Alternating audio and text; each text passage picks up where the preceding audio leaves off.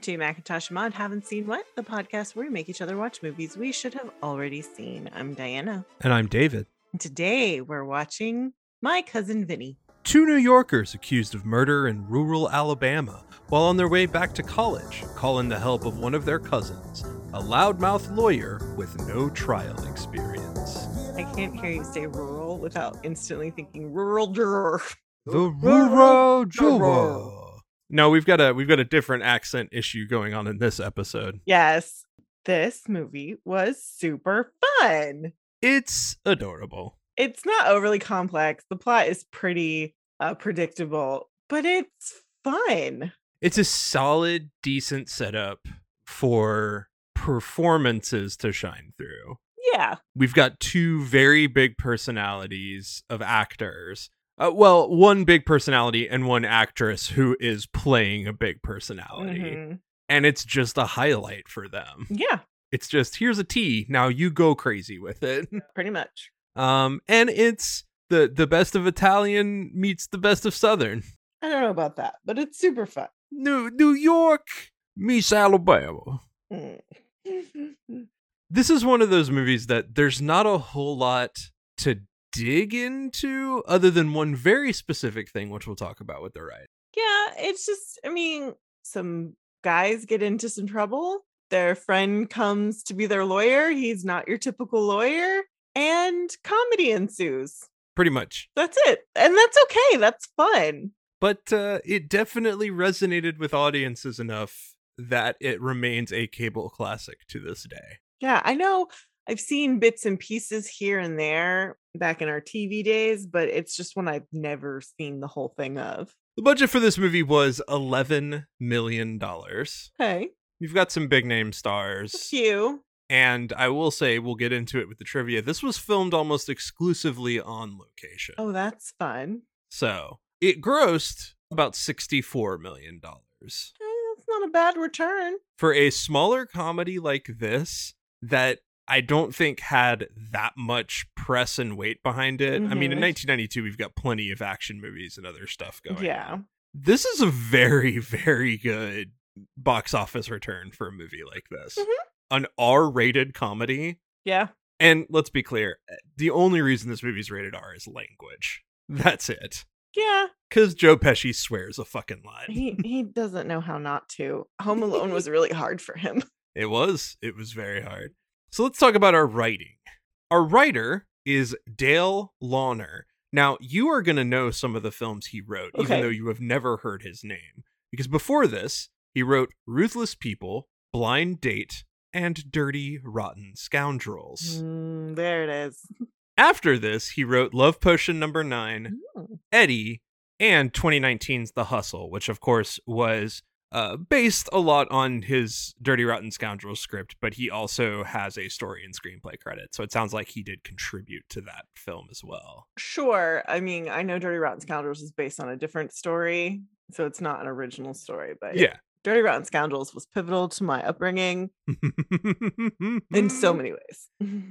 What do we think of how Dale Launer's writing touched to this film? He's got a good enough script on its own, and then you pepper in the comedy of the characters. And that's where I really feel his touch, because so many things are just incidental. It's an incredibly well-constructed script. Yes. When you get to the end of the film and you start remembering all the signposts you had from the beginning of the movie, this is weirdly the rare comedy that will reward another viewing. Sure. I mean, I personally am just trained to catch those things. And I did feel rewarded. So that made it easier for me to call things. But I feel like the tiny touches that they put throughout the film, knocking things over, the very specific choice. And this is more of a costume choice, but I wouldn't be surprised if in the script that his suit, it could have just been a bad suit. No, this is a comically bad. He looks like he's an entertainer. It's just those things that just heighten what's happening. Well, and the grits. Grits is a very Southern food. But why are we having a 5-minute conversation about grits? And it's just for comedy until it's not. Well, it's a little bit of that Slumdog Millionaire. It's that whole thing of like, I'm going to show you all the ways in which I've learned how to beat this. Like, I'm going to show it to you before I show my hand. It's great. It's impressive the level of detail Lahner got with the script. During the final recess, when Vinny and Mona Lisa are arguing about the photos, if you look in the background, there is a mint green convertible with a white roof driving on the street. Okay. And we know they're not in it. Okay. There's an exchange between the prosecutor and the automotive expert. That joke, it's also turbocharged. What kind of equipment did you use to find this out? I used a Hewlett-Packard 5710A dual-column gas chromatograph with flame analyzation detectors. Uh-huh. Is that thing turbocharged? Only on the floor models.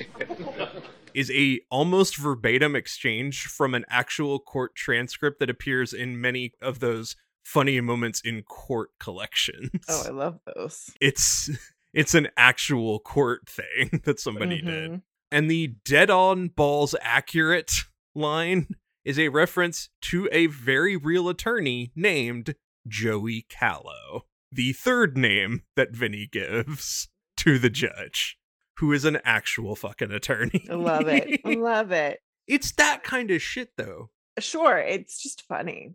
It's a script that so easily could have been just a very dumb fish out of water. Mm-hmm.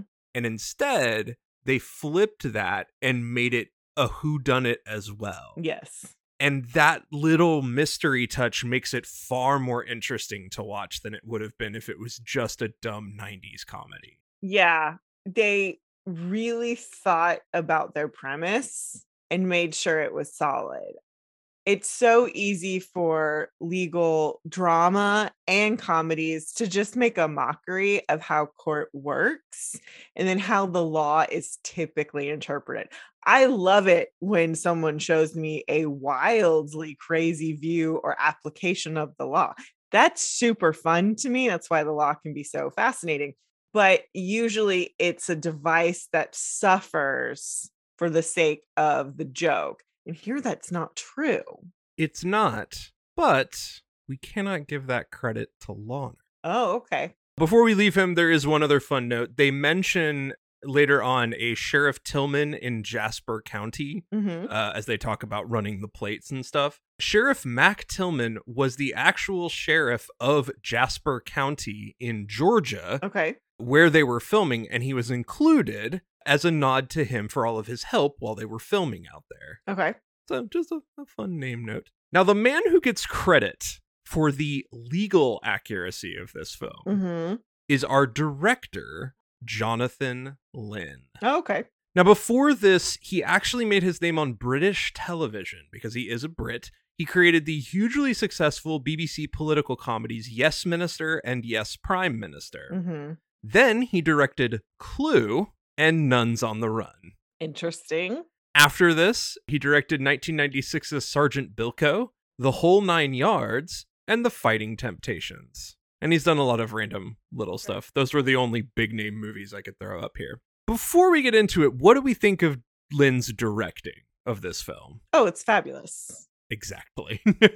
I mean, this is not a visual film. It doesn't have to be. Well, it's one of those things when we talk about directors, like there are films where the stylistic use of the lens and the placement, that's a whole trademark of the director. This is not a film that needs that, and it shouldn't have that. That could be distracting to what's on the page. You're supposed to pick the style based on what's on the page. That's why we can have good movies that are ruined by the wrong director for the project. Mission Impossible 2. This film didn't need that. I don't really notice camera angles. I don't notice tracking shots. I don't notice any of that because I'm so focused on what's being performed and the fact that it is compelling. And that's the way it should be. He's laser focused on the characters, whether it's in a funny moment or in an aha mystery moment or a dramatic moment. And it's also not like an intense movie, So he keeps a softness about how he's filming everything. Yeah. He keeps a little bit of distance where it's not super intense and in our face about any of it. And it moves very methodically. It's paced so well because it's paced like a movie that's set out in the middle of Georgia. It feels a little hot and humid. Yeah. Now, Lin was an actual lawyer before any of this. Oh, okay. So he insisted upon the realism of the law in the film. Oh, I love that. And because of that, according to the ABA Journal of the American Bar Association, this film is ranked as number 3 on its list of the 25 greatest legal movies ever made. It is widely considered to be one of the most legally accurate films in courtroom drama history. Law schools will actually screen the film for students as an example of courtroom procedure and trial strategy, especially in the case of expert witnesses. Oh, that makes sense. So, again, the judge's insistence on procedure is so key. Yeah. That is something that never gets talked about in courtroom drama. No, because they think it's boring. It's boring and it takes away from some of the drama. We talked about this a little bit with The Verdict, which I believe is also widely regarded for its trial understanding, but it's also about personal injury, which is a much darker side of the law. But this movie makes the entire comedy around the procedure. That's the whole thing. And the procedure and the strategy is what makes the plot move forward. That's what's amazing about this movie and why it's so good for lawyers to watch, because it's just like, this is a textbook example of how you impeach a witness. They talk about that Vinny's cross-examination, while it's got the Gambini flair, is an incredibly competent and realistic process. The way they impeach witnesses in this film is exactly how you would do it if you were cross-examining. Yeah. So all of this means that this dinky little comedy, because of our director who wanted it to be precise, it elevates the film so much. Oh, it does. And the fact that the plot then revolves around that. So, and I have to give credit to Launer here, because then Launer has to continue to write and rewrite that script. Well, and he has to make it make sense. Yeah. And how does it, they had to assume this, he's got a script, they get matched with the director, it's like, I'm really interested in this, but this is the sticking point for me. So these are the things in the script you've got to update and change. They go put their magic on, okay, this is how we're going to address this and not take away from the moments that we have and make it more sound to like what actually happens in court. Love it. It's great. It works really well. Oh yeah. And like the judge is kind of being a jerk, but also he's been a judge for a long time. It makes complete sense that he would be like, you're going to come in my courtroom, you're going to respect the courtroom. And not only that, he's a judge in a small town. Sure. And he knows that people have come into this courtroom before disrespecting his authority. Sure. He's not going to put up with it because he's like, I know the law. Yeah, I know what I'm talking about. And that's the biggest thing. For a lot of judges, to be perfectly honest, the vast majority of them are fine with you if you follow the fucking rules. The angriest they will get with an attorney is when that attorney openly flaunts procedure. Yeah. Like, that is when a judge will hammer you. And it makes perfect sense for this movie. One other fun note, Lin, because he is a Brit, had a little trouble understanding Joe Pesci's accent at first. And the conversation about two Utes came from actual conversations between the two of them. I love that. That's cute. You could say that. I did say that. Would you say that? Yeah. Is it possible the two Utes... Two what? What was that word? What word? To what? What? Did you say Utes? Yeah, two Utes. What is a Ute? Oh, excuse me, Your Honor. Two youths. Lin thought the misunderstanding was so funny, he decided to add it to the film. I appreciate that. That's cute. All right, well, let's talk about what really then makes this awesome story sing. And it's our cast. Oh, yeah. It almost always is, isn't it? Let's talk first about one Joe Pesci as Vinny Gambini. We have talked about him twice on this show for Raging Bull and Goodfellas.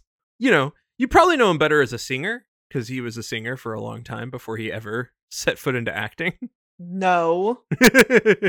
I know him very well as Harry from Home Alone. That is who he is. He's also Leo in Lethal Weapon. Meh. He's also the bad guy in Moonwalker from Disneyland. Whatever.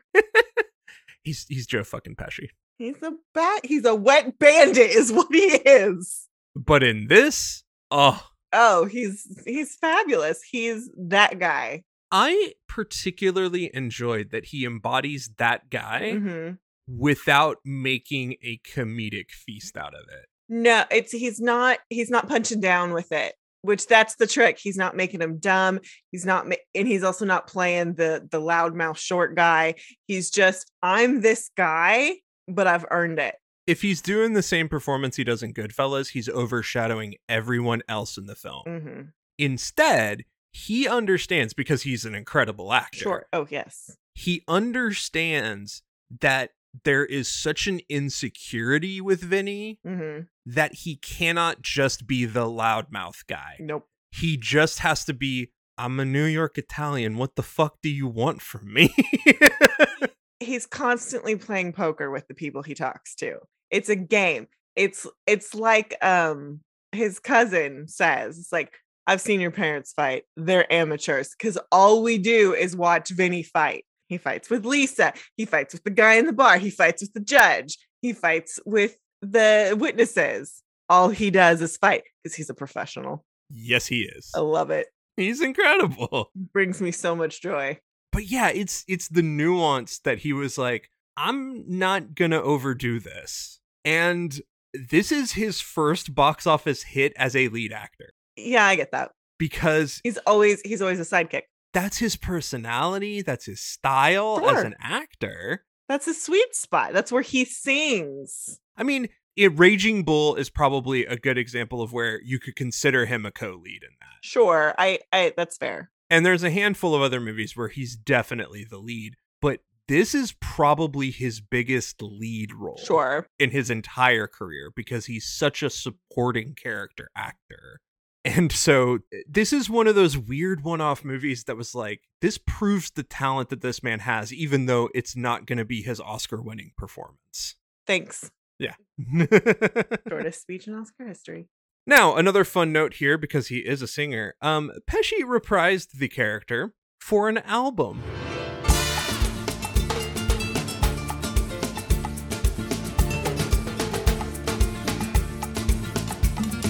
Every time I get the urge to visit my hometown, I'm sure that all my cousins will try to track me down. My heart says go, my head says no, it's best to stay away. But if I appear, I'm sure to hear all those jerk-offs say, hey, Cousin Vinny, your Cousin Vinny, is there anything that you could do for me? Hey, Cousin Vinny. In 1998, Vincent LaGuardia Gambini sings Just For You. No, thank you. Marissa Tomei joined him for some of the songs as Mona Lisa. I appreciate that. I will be cutting something from that album under here, just so we can hear it. It's not Mighty Thunderball. I don't want it. But it's Joe Pesci singing as Vinny Gambini. Okay, fine. I accept this. All right, let's get some Who Could Have Been Betters. Let's start with the one that I am both angry but also happy about. Andrew Dice Clay. Yeah. The noted misogynist asshole. He's garbage. He's a garbage human. Such a garbage human. But I get it. But Joe Pesci over Dice. Oh, of course. Sure. Clay claimed it was a starring vehicle written for him, but that the failure of his film The Adventures of Ford Fairlane killed his movie career entirely. Like, they had a concert film coming right after that, and they canned it because he was so bad in that movie. Yeah. And my note here was, couldn't have happened to a worse person. Aww. What a shame. What a pity. No. Let's talk about some people who I'm not as opposed to. About Jim Belushi. I worry that he would take this character and make him bumbling a little bit more. And it would be a caricature. It would feel like you're punching down. Here's where it would work. If New York is not the place and Chicago is where he comes from, the entire movie works for me. Because if he comes from Chicago and he's got a Midwestern girlfriend. Okay. But then you have to make that switch. Absolutely. Because that's the only way Belushi can get that nuance is when you're taking it from his hometown. And like instead of Vinny, it has to be like Danny. Yeah, something like that. Yeah. How about Danny DeVito? Ooh, yeah, Danny DeVito. Danny could do this. He could. Danny DeVito's amazing. But I don't think it would be quite as good as Joe. Danny has a manic energy even regardless of what he brings. Sure, but I'm thinking about this time and where he was at as an actor. Just don't know. I mean, this is right at when he's doing Batman Returns. He could have done this. Probably. Yeah. I still pick Pesci. Yeah. But I don't hate DeVito. And finally, Jon Lovitz. Oh, yes. Not for this movie. He could. But it would be so overblown. No, because that's the thing about Jon Lovitz that people just don't give him credit for. He can be incredibly restrained. It's all about the face with him. I see the difference here is Pesci is very physical. He's always throwing hands. If Lovitz was doing this, it would be all about making faces. It would not be hands. It would be faces. Yeah. It stinks. Dude, I love that show. Anyway, Joe Pesci was the correct decision. I concur. Now let's talk about the next billed actor, Ralph Macchio, as Bill Gambini. Okay, so like when I see Ralph Macchio, I was just like, what was he doing this for? Like he had all the Karate Kids. He doesn't need this film. And then it's like, oh wait, he kind of needed to not be the Karate Kid in something. Fair. Exactly. Before this, he was in 8 is Enough, Up the Academy, The Outsiders, which we talked about. Then The Karate Kid Part 2, and The Karate Kid Part 3. This is his first big post-Karate Kid film. And to be fair to him, after this, he takes a lot of TV guest star stuff. Yeah, he's doing that. And then also, I believe he went to college. I'm sure he did a lot of different stuff. But his credits wise, he really just takes guest star roles predominantly. He had a run on Ugly Betty. He was in the film Hitchcock. He, of course, had a memorable appearance in How I Met Your Mother. Yes, he did. And then right before Cobra Kai, he was on The Deuce. Yes, he is on The Deuce, which is a fascinating show. It's very well done. So what do we think of Ralph Macchio in this movie? He's not there for very long. I get that. He's not in it very much and he doesn't do a whole lot, but he's just got that Italian kid charm without overdoing it. Yeah, he's not leaning into it too much. He's not, he's just not a lot of bravado. This is going to be a common refrain for each of these actors. Sure. None of them ham it up, and that's to the credit of the movie. Here's the thing. Nobody steals the show. Nobody's distracting or taking away from someone else. It's very well balanced. Yes. Very well on all fronts. Well, maybe one actor, but we'll get there. Okay. But for the most part, all of these people are cast for a very specific look and type. Sure. And they all play it as incredibly nuanced as you can. Sure. That's what makes the movie work. Also, Ralph Macchio can still get it. Oh, yeah. 57. Playing what's his butt again? Daniel LaRusso. Danny LaRusso. If you haven't watched Cobra Kai, go watch it. It is so fun. That includes me, apparently. Yes, you would like it. All right. Well, let's talk about the closest we get to a scene stealer. Mm-hmm. Marissa Tomei. It may. As Mona Lisa Vito. Wow. She's a treasure. Before this, she was in The Flamingo Kid, Playing for Keeps, A Different World, and Oscar. After this, she was in Chaplin, The Paper, Only You, 4 Rooms, Slums of Beverly Hills, What Women Want, In the Bedroom, Someone Like You, Anger Management, Alfie from 2004, Factotum, Wild Hogs, Before the Devil Knows You're Dead, The Wrestler, Cyrus, The Lincoln Lawyer, Crazy Stupid Love, The Ides of March, Trainwreck, The Big Short, Captain America Civil War, Spider-Man Homecoming, Avengers Endgame, Spider-Man Far From Home, The King of Staten Island, Spider-Man No Way Home, and coming soon, she is going to be in a miniseries called Ms., playing Gloria Steinem. That's good casting. What do we think of Marissa Tomei in this movie? She is so fun. She's so fun because she's the girlfriend he's brought along. Uh-huh. And she wants to be helpful, but he's kind of not nice to her. He's very much sit there and be pretty. Well, it could have been, again, very stereotypical. I'm just mean to this woman. Yeah, and it's not. It's not. It's, this is my girlfriend. We fight a lot. That's their dynamic. Because we're Italian. So for real. This is what we do. Yes. And then she wants to be desperately helpful. And again, the point he makes, the line he says throughout the movie is, I don't know. Yeah. Like, he doesn't realize how deep over his head he is until he starts getting into it. Mm-hmm. And she's really there, like, keeping him afloat. And, you know, she is definitely the smarter one of the two. No doubt. But, you know, she's just fun. And she has that monologue. She does. That courtroom monologue. I mean, I knew about it, and then it came, and it was just like, yep. I can reveal this now. She won Best Supporting Actress at the Oscars. This isn't new information. But it's that monologue. Yeah. That scene cements it. I mean, she's great through the whole film. Sure. And that doesn't hurt that. Mm-hmm. But it is wild how good she is in that moment. And you're like, yep, give it to her. I don't. It's just, yeah, there you go. Please. Mm-hmm. She is so incredibly important to the movie, even though it's not really about her. Nope. But she makes it so that she's important. And not that she makes the movie about her, but she makes it that her character is so integral. Well, I can't remember when it was. I think it was when they were in the courtroom. Like, one of the first things, like, oh, she's like, that's what happened. She knows, she'll be the expert witness because she knows everything there is to know about cars. It's just, I was like, oh, they dropped that so early. It's great. Yeah. It's just, I love it. You know what this is? This movie is the equivalent of one of those like little cozy mystery books. Yes. That you read on a rainy day. That's what this movie is. Yeah. Just with a lot more F-bombs. I mean, I'm comfortable with that. That makes me comfy. All right. Who could have been better? Lorraine Bracco. Fair. And Debbie Mazar. Debbie would have made it all about her. I love Debbie Mazar. But no. It's Marissa fucking Tomei. Mm-hmm. It's Marissa Tomei. Also, Debbie is a walking stereotype when you say Italian girlfriend.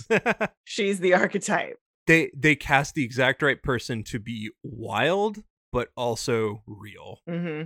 And that's what makes it great. And finally, Mitchell Whitfield as Stan Rothenstein, Billy's friend. Now, Mitchell does not have the biggest amount of credits in the film. But when Diana figured out who he was...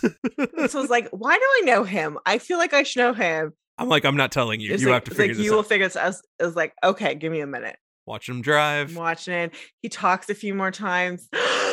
It's Barry. It's Barry, Rachel's ex-fiance on Friends. A little more fresh-faced, a little more college age. Exact same voice. That was what got me. I know that voice. I know it. He is the closest we have to like comic relief in the film. He's the only one who is very vocal about the fact that Vinny doesn't know what he's doing. Yeah. Which is good, because if we didn't have that, we'd be like, y'all are dumb. Yeah. It's like, no, I am aware of what's happening.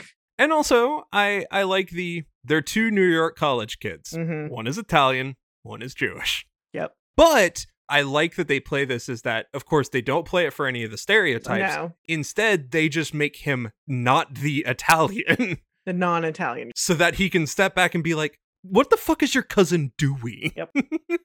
He's going to get us put in jail for the rest of our lives. Mm-hmm.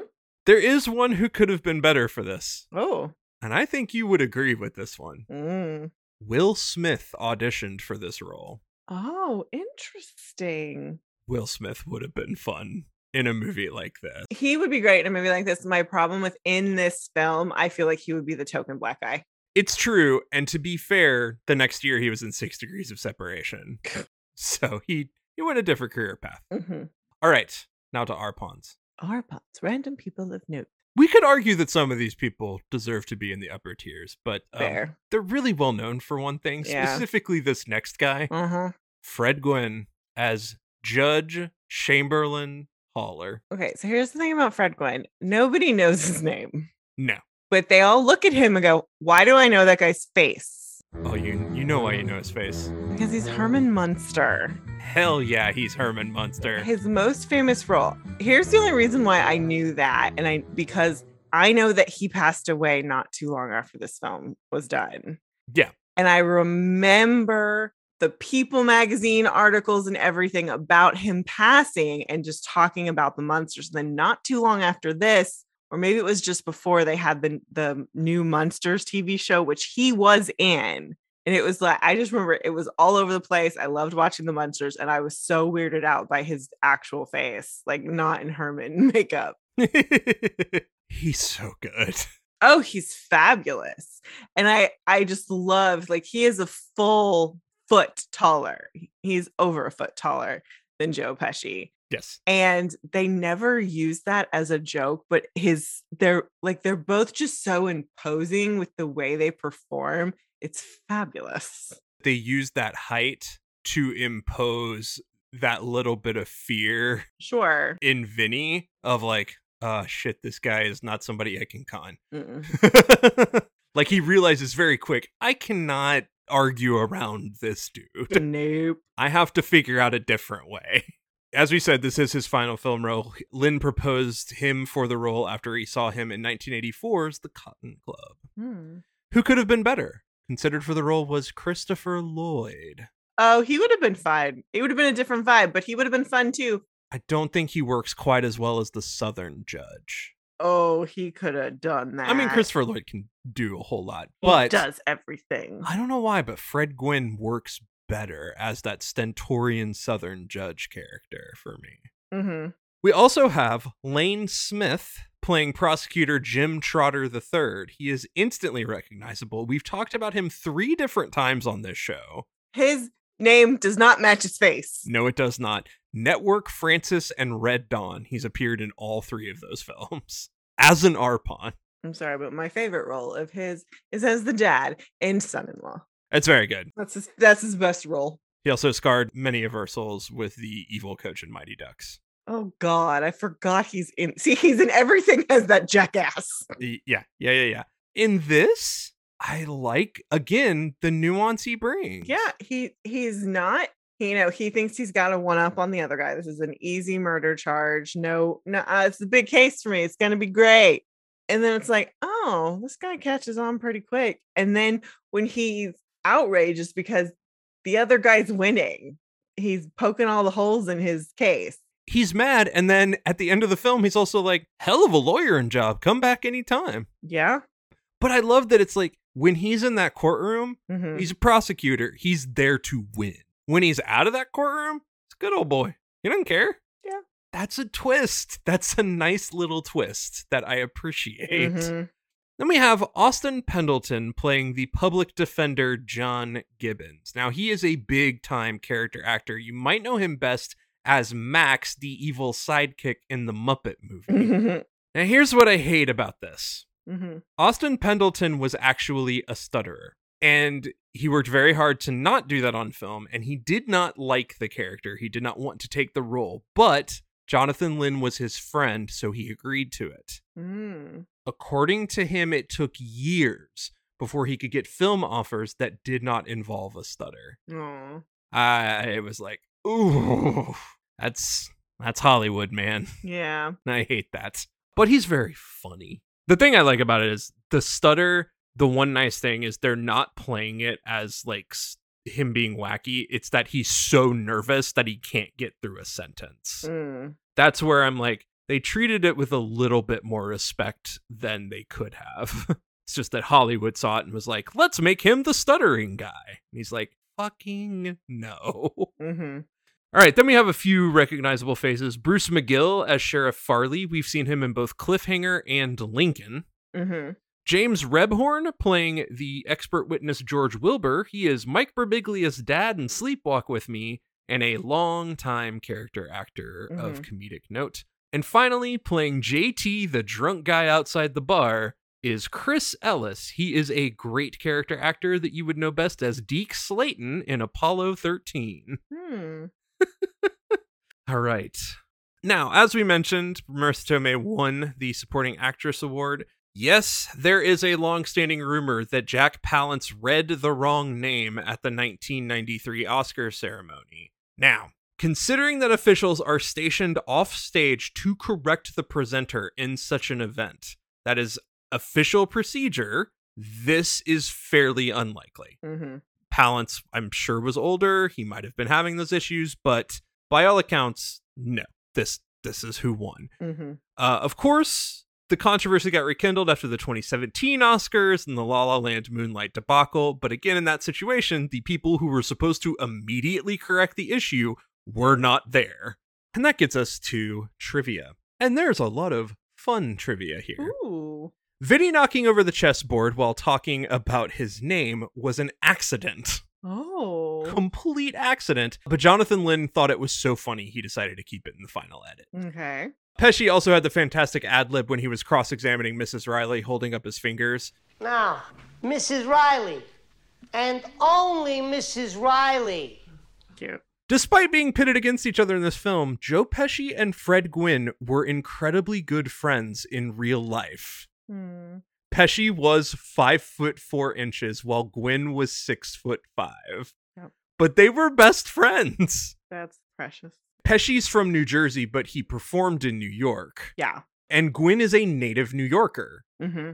The New York City jokes are very funny, of course, because Pesci's a Jersey kid. Gwynne is the actual New Yorker in that equation. And as Vinny leaves, Fred Gwynne is giving the exact same wave he used when playing Herman Munster. I love it. Haller has a Yale law degree on his wall. Fred Gwynne, however, was a Harvard man, graduating through the GI Bill. Mm-hmm. Haller's chair also has an incredibly high backrest, very reminiscent of the furniture in the mansion in The Munsters. Mm-hmm. They did a lot of little Munsters in references, Yeah. without knocking you over the head with it.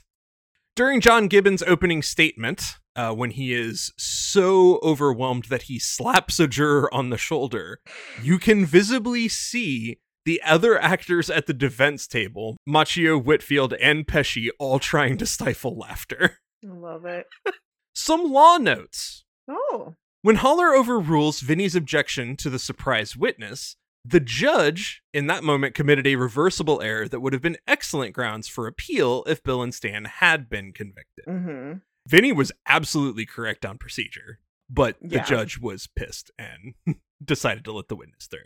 During Mona Lisa's climactic testimony, had she ultimately refused to cooperate, Vinny still had an out. Legally, while it's discouraged by most professional ethics standards, the rules of procedure would allow him to testify as an expert himself in general automotive knowledge. This is because he could not have anticipated that such knowledge would be relevant at the beginning of the trial. Oh, that's fair. All right, I like that. But that's not as interesting. It's not... It was just an interesting note of he still had one last-ditch option if Mona Lisa had just not decided to cooperate. Sure. At one point, a sequel was planned where Vinny would be practicing law in Britain. No. Marisa Tomei eventually dropped out, and while they made several attempts to try to write it without Mona Lisa in the script, they could not figure out that dynamic, so they dropped the project entirely. That's the right call. However, in 2017, mystery writer Lawrence Kelter, who is not a big writer, he's a self-published kind of guy, Mm-hmm. but he has started a sequel novel series. I think he's got 2 on Amazon right now. And the first one is called Back to Brooklyn. And he has Vinny and Mona Lisa investigating crimes as a sort of Gambini version of the Thin Man series. It's a sort of silly take on the weirdo drunken couple doing investigations. That's nuts. Just with Vinny and Mona Lisa. Mm-hmm. I mean, why not? Sure. The screech owl near the cabin in the woods was an actual owl with training to not be scared away by gunfire. They got it to open its mouth with small pieces of beef, and then they added the screeching in post. The reaction of the owl turning and looking at Vinny while he's wildly shooting into the air was very real, and they got it in a single take. Oh, that's awesome. Per Lynn, quote, "We got amazingly lucky with that screech owl." Oh, sure. That's awesome. And finally, some notes on the filming. It took place in Georgia, as Beecham County is not a real county in Alabama. The 3 hotels that are used in the film are now closed, but the Sackasuds is still open and is still named Sackasuds. Aw, cute. The prison scenes were filmed at Lee Arundel Correctional Institute in Alto, Georgia. However, that prison contains neither a death row nor a death chamber. Exteriors were filmed in Monticello, Georgia, with all of the other town sites and different stuff. And apparently the internal courtroom scenes were filmed during triple-digit heats in the Georgia summer in a converted warehouse with a corrugated metal roof. That sounds bad. That's no fun. No fun. And that leads us to ratings. For every film, we have a specific rating system. For this one, it's going to be 1964. No, it's grits. Nah. How many grits? Just regular, I guess. Regular. Instant grits? No self-respecting Southerner uses instant grits. I take pride in my grits. So, Mr. Tipton, how could it take you 5 minutes to cook your grits when it takes the entire grit-eating world 20 minutes?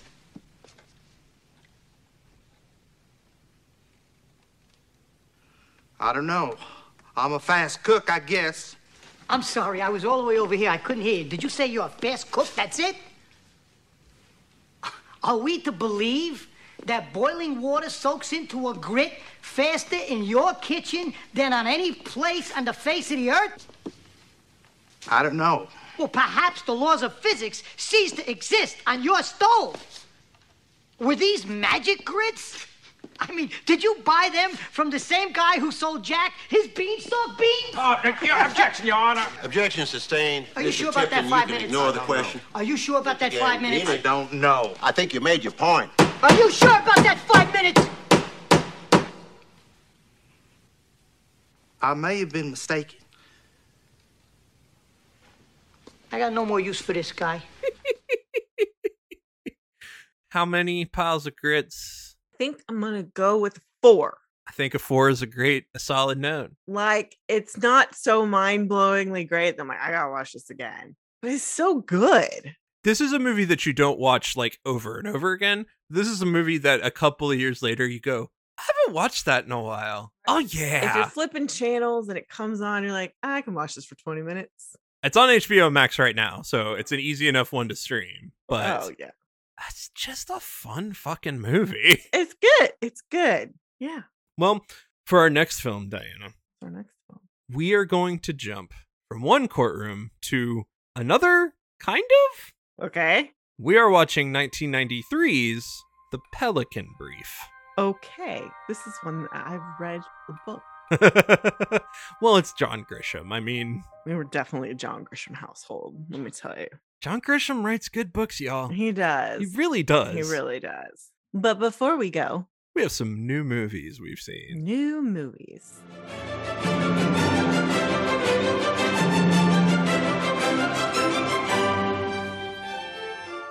We have a lot of movies to talk about. Yeah, it's that gap between Oscar season and when we come back. Some good, some not so much, but a wide variety to discuss here. All right. So first we saw Turning Red.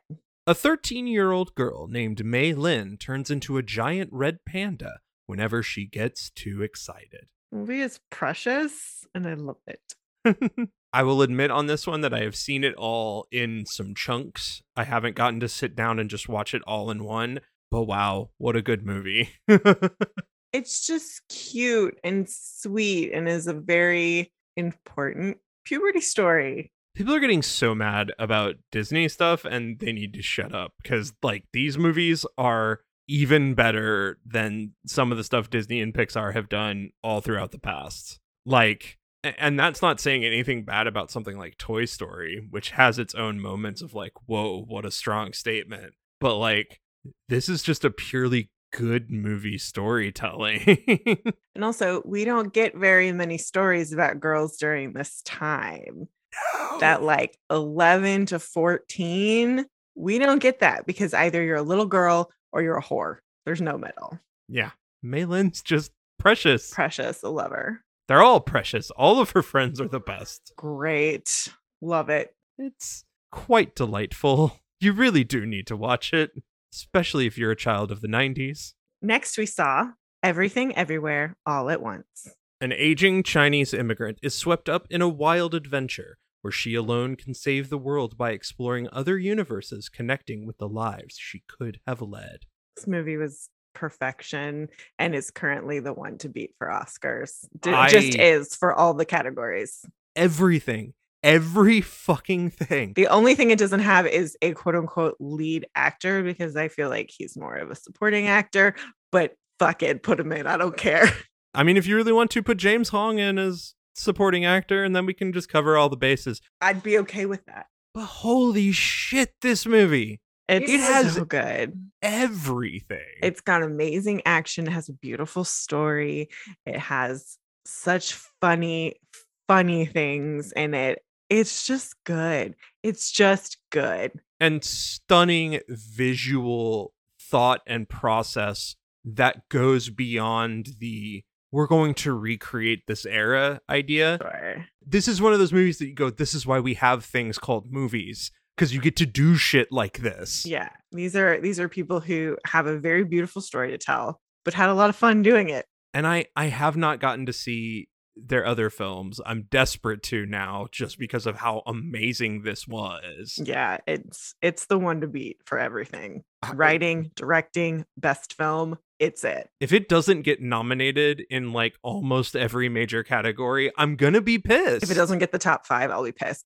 The hype is so real for this. You simply have to go watch it. I hear people who have seen it on streaming who didn't get to see it, and then there's a whole nother resurgence of, oh my god, this movie. Yep. Everyone who sees it agrees. It's just incredible. You have to. Next, we saw The Lost City. A reclusive romance novelist on a book tour with her cover model gets swept up in a kidnapping attempt that lands them both in a cutthroat jungle adventure. This movie was everything I wanted it to be. It does exactly what's on the box and nothing else. And it delivers perfectly. Mm-hmm. It's funny. It's smart. It makes fun of its genre without punching down on anyone, really. The Sandra Bullock character does kind of punch down on the cover model, but it's earned in the moments. And then he also rebuts it really well. It's really good. It's really good. He's not just dumb. He's not just dumb. He plays dumb, but he's not just dumb. I know.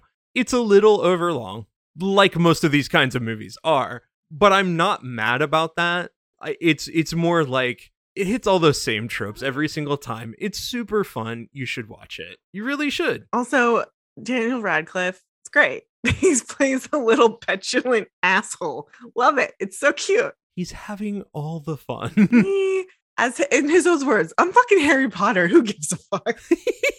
Like, he has fuck you money and he's gonna fuck you with it. He does not care. Next, we saw Sonic the Hedgehog 2. When the manic Dr. Robotnik returns to Earth with a new ally, Knuckles the Echidna, Sonic and his new friend Tails is all that stands in their way. This is exactly what you expect from a Sonic movie while still being cute. Story-wise, it's not great. No. The first one is surprising because they kept it really tight. Mm-hmm. This one wanders a lot. Yeah. Like, by the third act, I'm going, what the fuck? Wrap it up, guys. It is too long. But I like the crux of the story is that Dave is worried that Sonic needs friends. Uh-huh.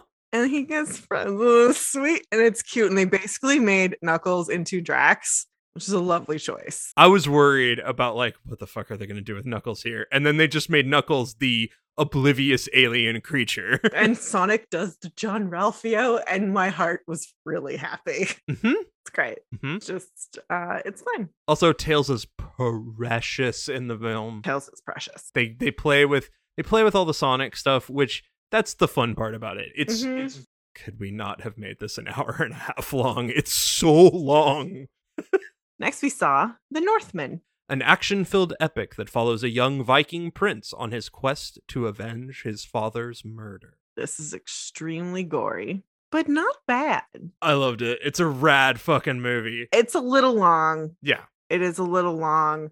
But I like the story. It's well done. It's a Dave Eggers film. It's a bloody Viking Hamlet. Yeah. and it delivers on exactly what you think it's going to be. They touch on all of the weird, gorier parts of Viking lore in cool ways without feeling gratuitous. Like, honestly, it gets gory because the Vikings were fucking gory. Yeah. But there's a lot of detail and attention that he definitely put into telling the story. It's a really good story. This is one of those movies that's going to get a lot of visual nominations because it's a Dave Eggers film, but deservedly so. It's a very beautiful film, despite it being very, very dark. Next, we saw The Unbearable Weight of Massive Talent.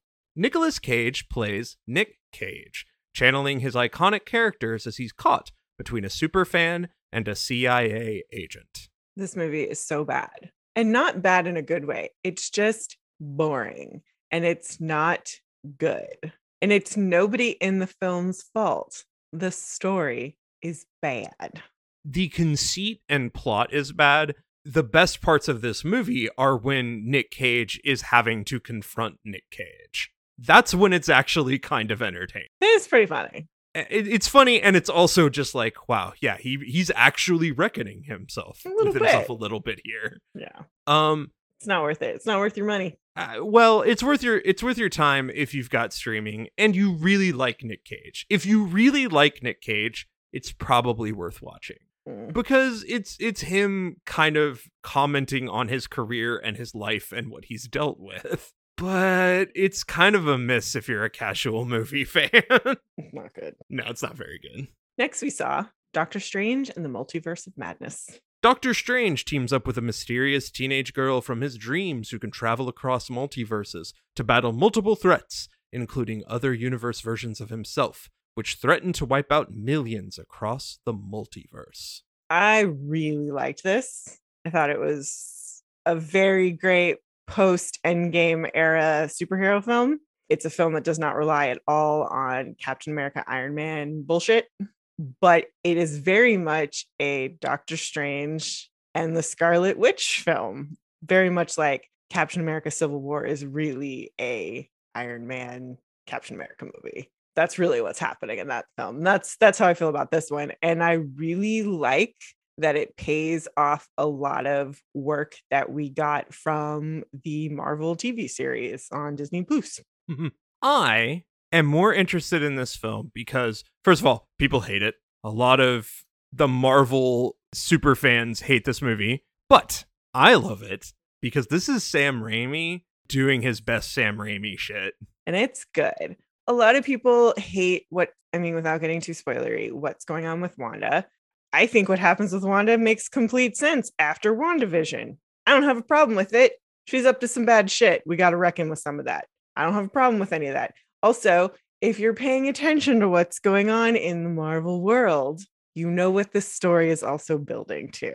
So, which I will not talk about here because, oh my God, we could go on for hours. But with every Marvel thing that comes out, half people are pissed and half people are like, I love it. It's great. Yeah, for a movie like this, where it doesn't feel quite as attached to the whole thing for me, I'm more looking at it as its own film, and I'm like, this is the perfect blend of the Sam Raimi Spider-Man era, which revisiting is a little tough to watch because you're like, oh yeah, he really went comic book with this. And you really have to shift your expectation when he's making it. And here he really went more horror film. He did both. He mixes both. Which he did very well. It's the corny Spider-Man superhero bit with the Evil Dead smirking horror comedy bit. And he folds it together in a way that I'm like, yo, this is one of the better standalone Marvel movies in a while. It is. It truly is. Like, give Sam his credit. He knows how to do this. Well, he told this story very well, and it's a very dark story. That's all you had to do. I'm a fan. Next, I saw Downton Abbey, A New Era. The Crawley family goes on a grand journey to the south of France to uncover the mystery of the Dowager Countess's newly inherited villa. I mean, it's another season of Downton all smushed together in a film, which is totally fine. It's fun.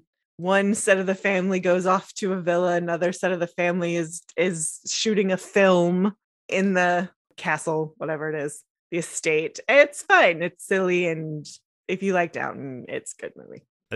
That's my thing. I have no ill will toward Downton. I recognize that it's high quality television of its kind. Yep. I just don't care. It's totally fair. So next we saw Top Gun Maverick. After more than 30 years of service as one of the Navy's top aviators, Pete Mitchell is where he belongs, pushing the envelope as a courageous test pilot and dodging the advancement in rank that would ground him.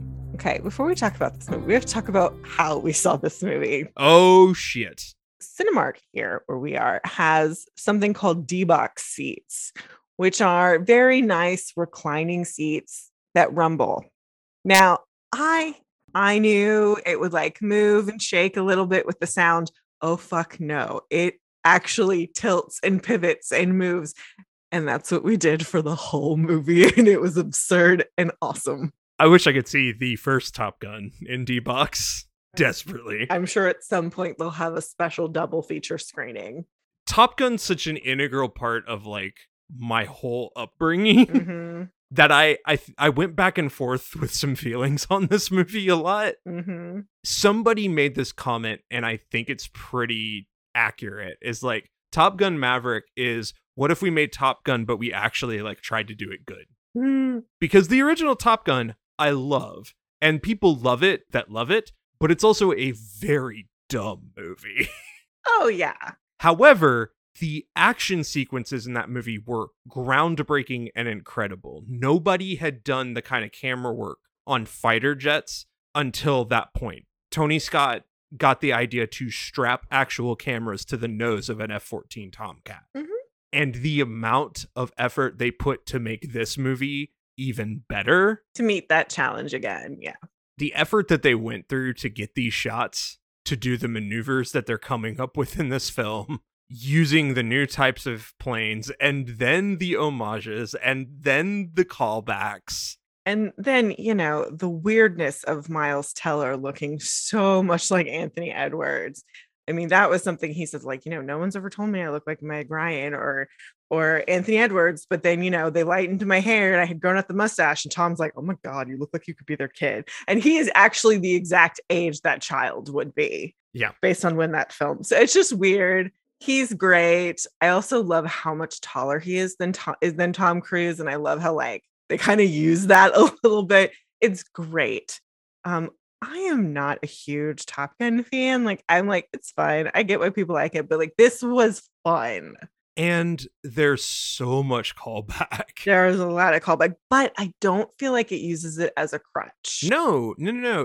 It's just funny because what they did was they were like, well, we have to have a new romance interest. Well, let's do the mini callback to this one character from the original movie that doesn't even show up. She's just mentioned for half a line. But also like the flashbacky stuff is really more to provide a little bit of context for a character in the moment. And I don't feel like it's a crutch. And I have to say, getting to see Val on camera was really good. It's so sweet hearing Tom talk about the conversation he had with Val about he has to be in this movie. He absolutely has to be. And Val was adamant that he has to be in this movie. And so they wrote around it and they used AI for his voice and it worked really well. And it was still really sweet. Good. And then like they hug in the movie, which is not like a secret. And you're just like, that's so sweet. It's they beautiful. Were dicks. And I gotta say, Tom, he has built up such a reputation with the Mission Impossible stuff as an actor. Again, we don't like him as a person, but as an actor, we've watched all these Mission Impossible and the Ethan Hunt thing is such a thing and it's so intense and focused. And he put on Pete Mitchell like a glove, like it never left. That's where all of this started for him. He's a complete asshole who has no fucking plan of what he's going to do next. And he's going to continue to push it far beyond what anybody tells him to do. And Tom still has that. He has not done that role in so long. But and it's like he never left it. Yep. It was the best thing I could ever get out of a Top Gun sequel. They did it right and they did it great. Well done. And next we saw Jurassic World Dominion. 4 years after the destruction of Isla Nublar, dinosaurs now live and hunt alongside humans all over the world, This fragile balance will reshape the future and determine once and for all whether human beings are to remain the apex predators on a planet they now share with history's most fearsome creatures in a new era. This movie is so dumb.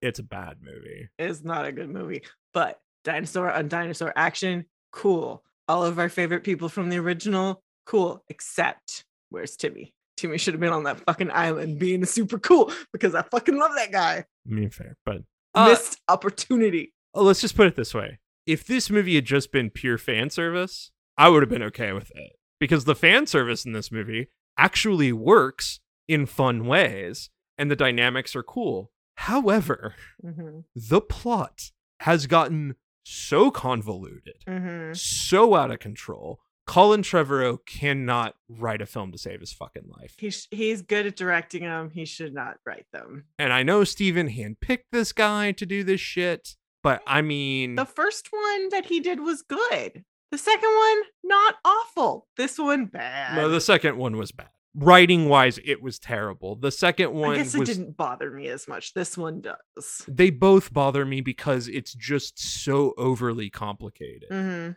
Like, one of the great things about it is that they took something that's really ridiculously overwrought. I mean, Michael Crichton made a very weird, complicated story. And it's cool, but it's hard to, like, boil down. And Steven boiled it down. He did. He made it very understandable. He took what was cool about it. They're just trying to do so many things with this fucking movie. And it's just exposition monologue after exposition monologue. Yeah, well, I get it. But then again, I'll pay money every day to watch Jeff Goldblum go, you made a promise to a dinosaur? Yeah. Okay. And have a weird conversation going way over the top trying to help them cut a cord. See, to me, that just harkens back to Andy and Ben. Just Andy and Ben. Tall, lanky guy, ask other dude. Seemingly obvious question. Yep. It's so bad. It's not good. We need to stop putting Chris Pratt in movies for a while. Well, until next time, have a good movie.